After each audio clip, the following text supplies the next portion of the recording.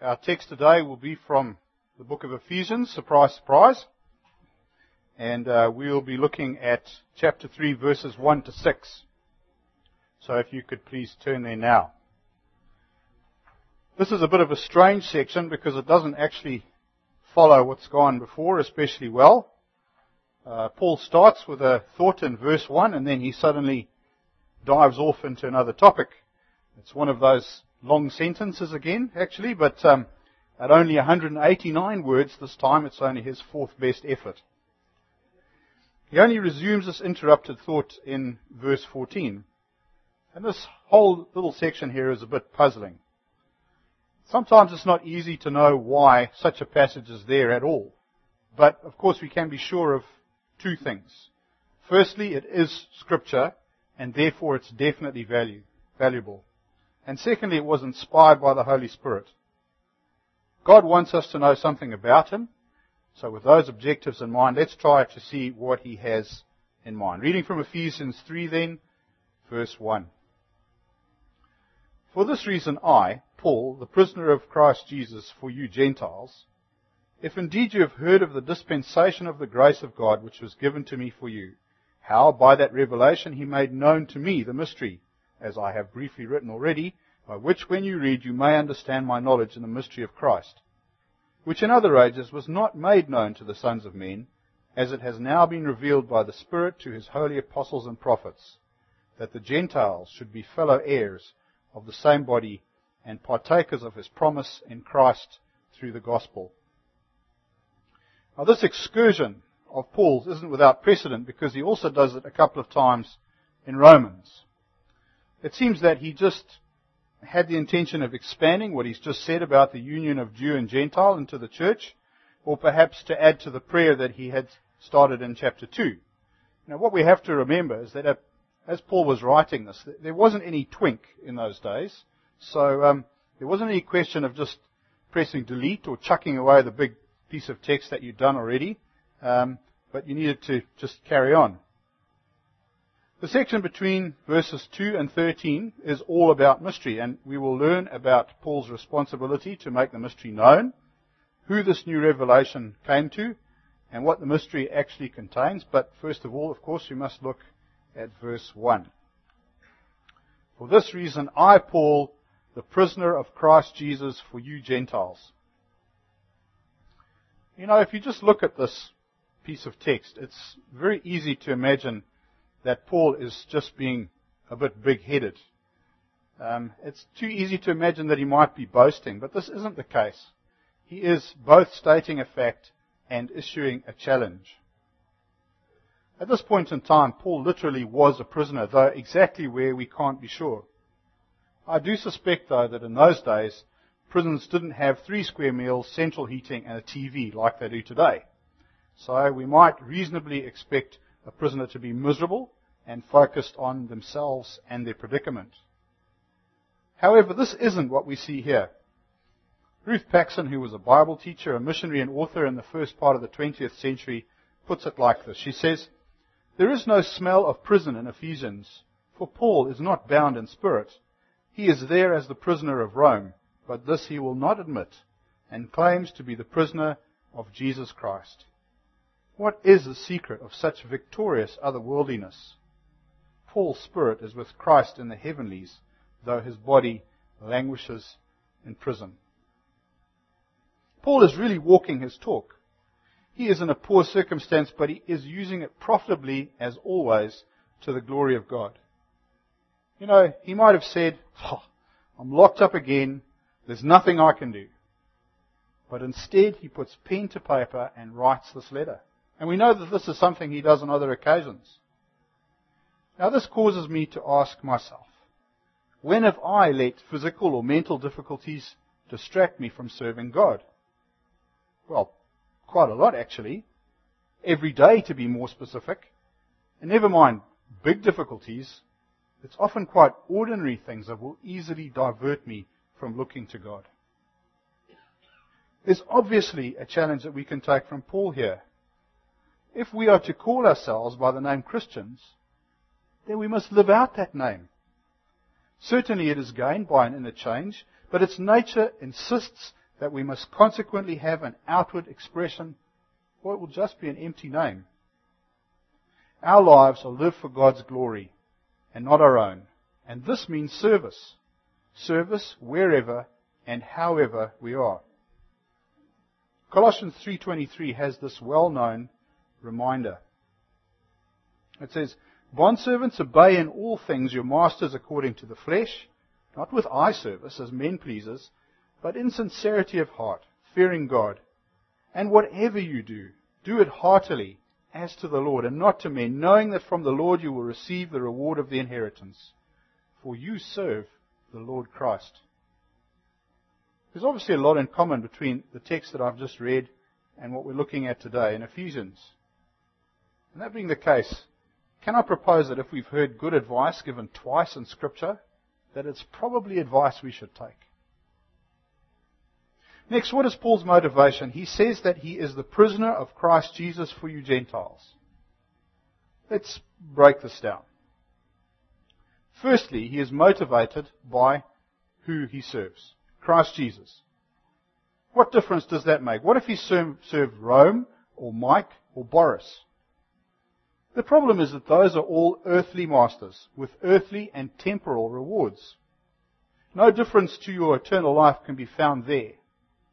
But when your master, your captor, is the anointed Savior, the Son of the living God, then you know that service in His name is worthy and that the heavenly reward that He promises will be delivered. Secondly, Paul has a clear task to bring the good news of the gospel to the Gentiles. He knows that it really is good news. The best news there can be, in fact. So he is very anxious to share it, whatever the circumstance. How does Paul serve? He is a prisoner, as we read, but clearly not unwillingly. We might say, rather than being held captive, he is captivated. He recognizes that he doesn't want to move away from Christ. He yearns to do His will because he is held there by Jesus' love. Let me try to illustrate. This is a magnetic dish used by mechanics. Okay, it's just a steel dish, and this black bit on the bit is a big magnet. If you've ever taken a car to pieces, then you'll know that it's really hard to keep track of all the nuts and bolts when you take them off, because there's never anywhere flat to put them down. And if you drop them, particularly in modern cars, there are so many pipes and wires and fittings, and they just fall in the back and you can never find them again. Now you might say, okay, we'll just put them in a container. Well, that's all very well. But I found when you put them in a container, you knock the container over, and now you've lost 11 nuts and bolts, not just one. Into the magnetic dish. Okay? You can stick that onto any metal surface at any angle, put fasteners in there, and they'll stay there. You never lose them. Okay? The magnetic force holds them, but in a good way. Without Jesus' love that took Him to the cross for our sins, we too would be lost. But with it we are held securely, no matter what the angles or upside downs that life throws at us. Isn't that gift of security just fantastic? And isn't that a great incentive to serve Him like Paul?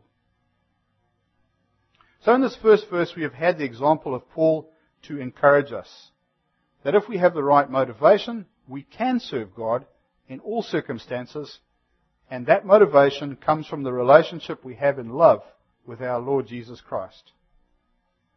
Let's move on now to the matter of the mystery that I spoke about earlier, and we'll read verses 2 to 6 again, just to refresh our memories. If indeed you have heard of the dispensation of the grace of God which was given to me for you, how by that revelation He made known to me the mystery, as I have briefly written already, by which when you read, you may understand my knowledge in the mystery of Christ, which in other ages was not made known to the sons of men, as it has now been revealed by the Spirit to His holy apostles and prophets, that the Gentiles should be fellow heirs of the same body and partakers of His promise in Christ through the gospel. Now, in this translation, which is the New King James Version, verse 2 is a bit hard to understand. And many of you will probably have other translations, such as the NIV, which I think is a bit clearer. It says, "Surely you have heard about the administration of God's grace that was given to me for you." And that's a bit clearer. So simply Paul is saying something like, well, you've probably heard about the job that I'm doing to speak about God's grace, but just in case you haven't, I'm going to explain. It's as easy as that. So we can move straight away on to verse 3. How by that revelation he made known to me the mystery. Let's start by looking at this word, mystery. In the biblical context, a mystery is the hidden, eternal plan of God that is being revealed to God's people in accordance with His plan. It describes things that mortal man cannot understand without a revelation from God, in a way and at a time known only by Him, and it comes through the Holy Spirit. Simply put, we can't know unless God tells us. He will decide how and when, and He will do it through His Holy Spirit. In secular terms, a mystery such as the one that we might read about in a novel, well, it suggests that there is knowledge withheld, that it's hidden. But on the other hand, its scriptural significance, a mystery is truth revealed. Hence the words we might see associated with the subject in the Bible are words like made known, manifested, revealed, preached, understood, dispensation. And when we see those words in Scripture, then we will know that they are probably talking about a mystery. It's very important that we realize that the scriptural purpose of mystery is openness. Because there were many secret religions called mystery religions that flourished before and around the time of Christ. And they had that name because their initiation and other rituals were kept secret. You might have, in your reading, come across people named Gnostics. And that starts with a G, by the way. Gnostics, like a GNU. This name is derived from the word gnosis, which means wisdom or higher knowledge. And they claim to be able to know and do things that ordinary Christians could not, because they had some kind of special secret knowledge that they had received from angels, or an inner light, or some such nonsense, really. The bad news is that they are still around today. Maybe with different names, but they are still around, and they are aimed right at a fleshly weakness. As humans, we have a hunger to be special, to know something that the person next door to us doesn't. And this can lead us into spiritual and physical error when someone seductively whispers the potential of hidden knowledge into our ears. Scripture, Christianity, and the gospel are designed and intended to be open and shared. Certainly they have a basis in mystery, but it is for the most part mystery revealed. I say for the most part because we will never fully understand God, because we cannot. His deity makes Him so different to us that we can only see what He chooses to reveal to us. I want to say, be on your guard. If you hear a claim of special revelation, treat it with the utmost caution. Go to Scripture. Is it consistent with well-known theology? And by this, do I mean several commentators agree on this interpretation? Is it based on a brand new understanding of one word in Hebrew from a verse in one of the minor prophets? That's probably not so good. Consult your witch doctor, your pastor. Your pastor. Or someone that you know to be well grounded in Scripture. Seriously, this isn't something that is confined to America or somewhere far, far away. But it is real and alive. And it is alive in Wanganui today. And it's very easy for every one of us to go astray. In comparison, Paul explains very carefully where he has received his knowledge. It is by revelation from God Himself. Bearing in mind what I've just said about witch doctors and the like, you might be thinking, yeah, all right. There are heaps and heaps of folk who claim to hear from God. What makes them wrong and Paul right? Well, from our perspective, we have the advantage of 2,000 years of experience through which to judge the truth of Paul's words. He is pointing out that what he has to tell us aren't clever words from himself or someone else, but they are revealed truth from God. Let's move on. Now the bit in brackets in the latter part of verse 3 leading into the whole of verse 4 is important because it links the two together and it also makes a bridge back to what Paul has written earlier in the book. He's saying, because you've read what I've already written, and this probably is a bit of a cue to make sure that you go back and read it again, then you'll know what I'm on about now. The Greek word rendered knowledge, as used in this section, infers a bit more than something just learned. It is the word synesis. It refers to a mental putting together, and it carries with it a picture like two rivers joining together. And that's very appropriate when you think about what we have just learned about God's revelation to Paul, how the Lord has spiritually poured knowledge into him. It wasn't something that he made up or figured out for himself. Verse 5 tells us that the mystery is contemporary. Okay? It's alive now, and it supports what I said in the last sermon about the prophets and apostles being New Testament rather than Old Testament. It reads, which in other ages was not made known to the sons of men as it has now been revealed by the Spirit to his holy apostles and prophets. After all, if they'd known about the mystery in Old Testament times, well, they would surely have mentioned it. Also, this verse supports the idea of an open revelation because it shows that Paul didn't have this knowledge alone, but that he shared it along with the New Testament apostles and prophets. Why am I making a fuss about the apostles and prophets being New Testament? Well, I want to do it because it's a good example of what I've just been speaking about.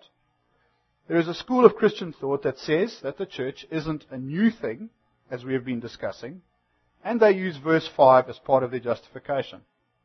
And I can sort of see how, because if you reread this verse with a different eye, it is possible to misunderstand the text, which, in other ages, was not made known to the sons of men as it has now been revealed by the Spirit.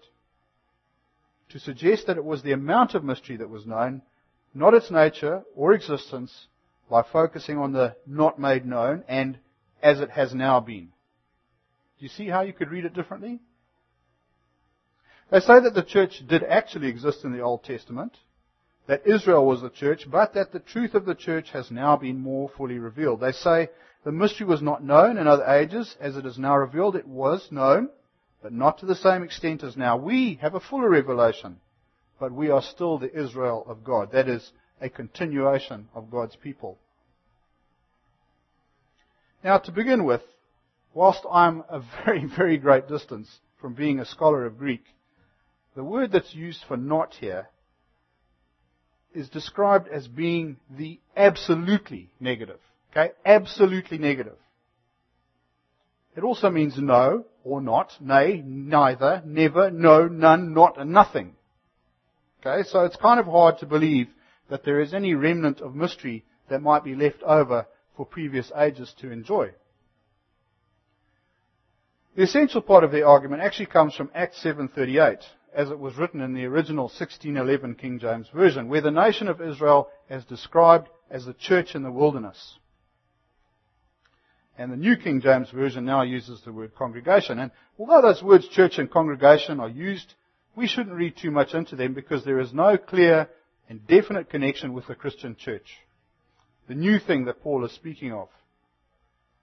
These words have been translated from the Greek word ecclesia, and that's just a general term that can mean any assembly, congregation, or called out group. In Scripture, it's not only applied to Israel as here, but the same word translated assembly is used in Acts 19 of a heathen mob. This demonstrates that if we don't consider context, then we may very well end up in error, and this is a good example about what I'm talking about. Reliable doctrine needs a strong and considered body of evidence. It's very easy to go astray. The arguments are often subtle, not obvious, so we must be careful. So how do we address this argument that verse 5 means the church existed in the Old Testament, though it was not as fully revealed then as now? Well, let Scripture defend Scripture. This is answered in Colossians 1:26, which states flatly that the mystery was hidden from ages and generations, but now has been revealed to His saints. It is not a question of the degree of revelation, but of the fact of it. Either it was, or it wasn't. One of the commentaries I consulted said this: I would say that those who insist that the church is back in the Old Testament are more or less usurping the place of the Lord. They're telling something the Lord himself didn't tell. They act as if they know something God didn't know. Mystery means that it was not revealed in the Old Testament, and since he didn't reveal it, it isn't there. Now that is a bit of an excursion, but I think it's really important for all of us, and I'm going to go on to say more about this in a bit, are well grounded in sound theology. You know, I used to have the attitude that theology was something for the guy in the pulpit, or the elders, or those of some special kind of spirituality. But the truth is that theology is for every one of us. Theology just means knowing about God. If you want to be a Christian, then you must know about God. And you must make sure that what you know is sound. Let's get back to the text. That the revelation of the mystery was made to Paul by the Holy Spirit, as we read in verse 5, well, that's a fulfillment of the promise that was made by Jesus in John 16. I still have many things to say to you, but you cannot bear them now. However, when He, the Spirit of truth, has come, He will guide you into all truth. For He will not speak on His own authority, but whatever He hears, He will speak, and He will tell you things to come. He will glorify me, for He will take of what is mine and declare it to you. All things that the Father has are mine. Therefore I said that He will take of mine and declare it to you. Now the Greek word that is used by Paul for revealed is used many times in the New Testament, and it always relates to something that was hidden in God and completely unknown but is now being openly revealed. It's more than just passing on knowledge, but the actual unveiling of intrinsically hidden facts. It's just like the difference between knowing that the sky is blue and understanding why the sky is blue.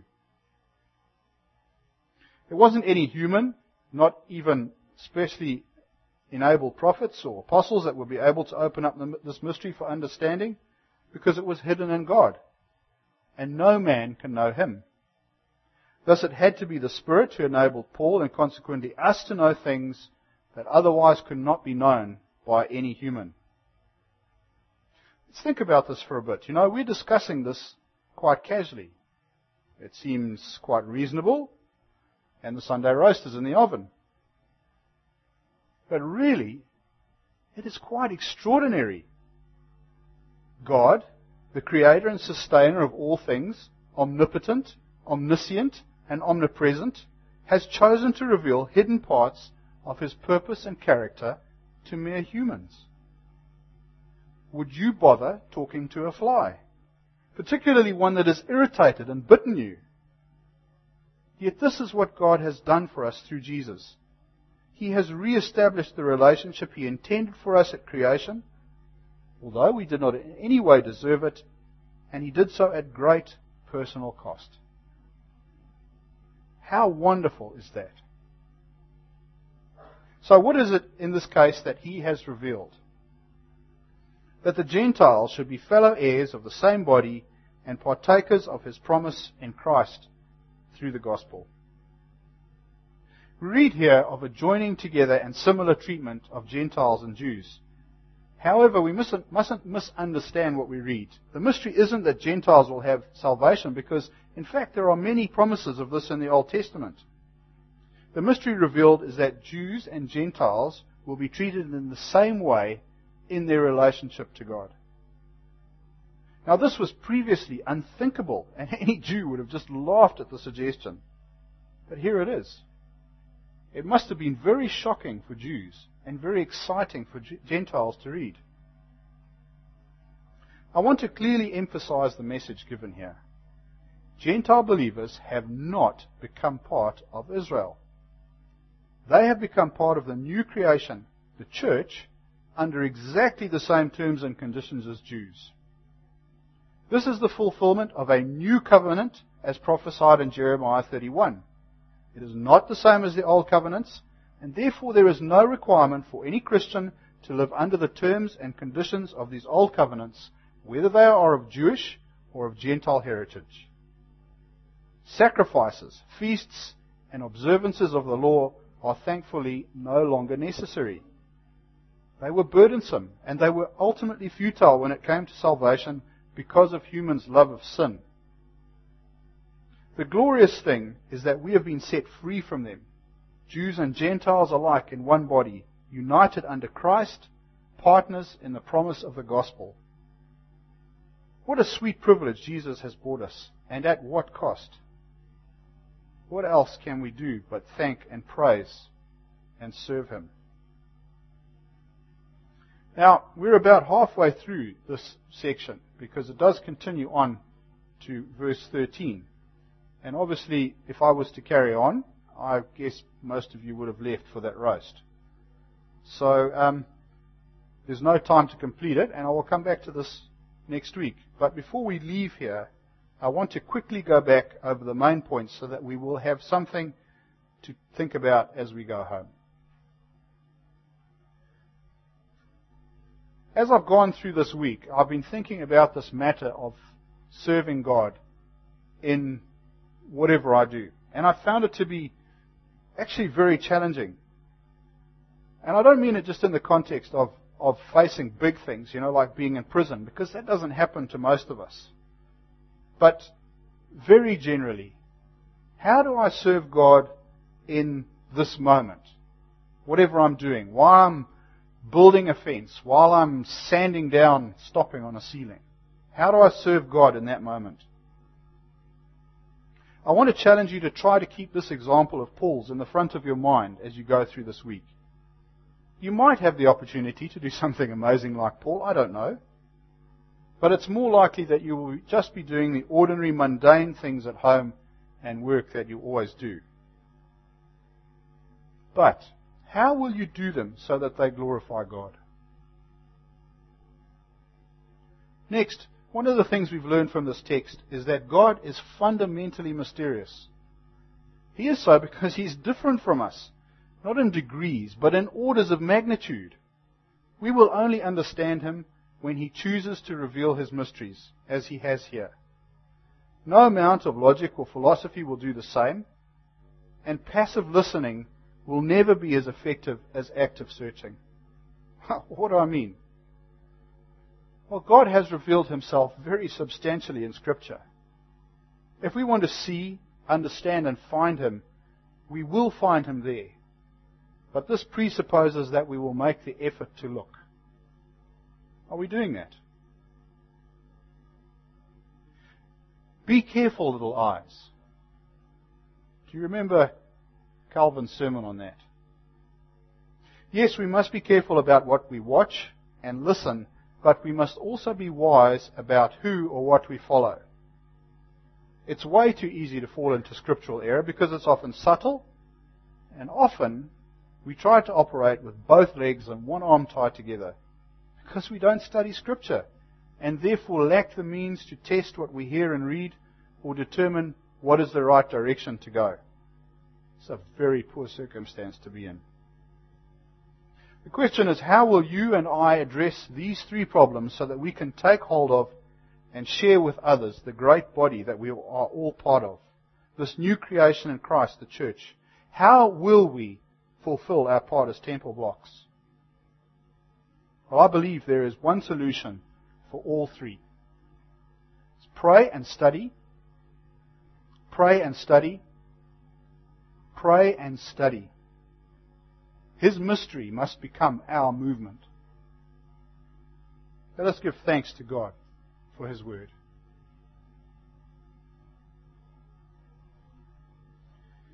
Father, thank you for the way that you can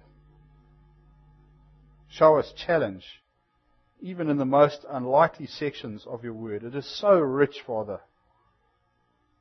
I pray that your Holy Spirit would operate in every one of us to drive us to your word, to open it, to drink it in, Lord, to make it part of us, so that we do the right things in the world. We do the right things for your glory.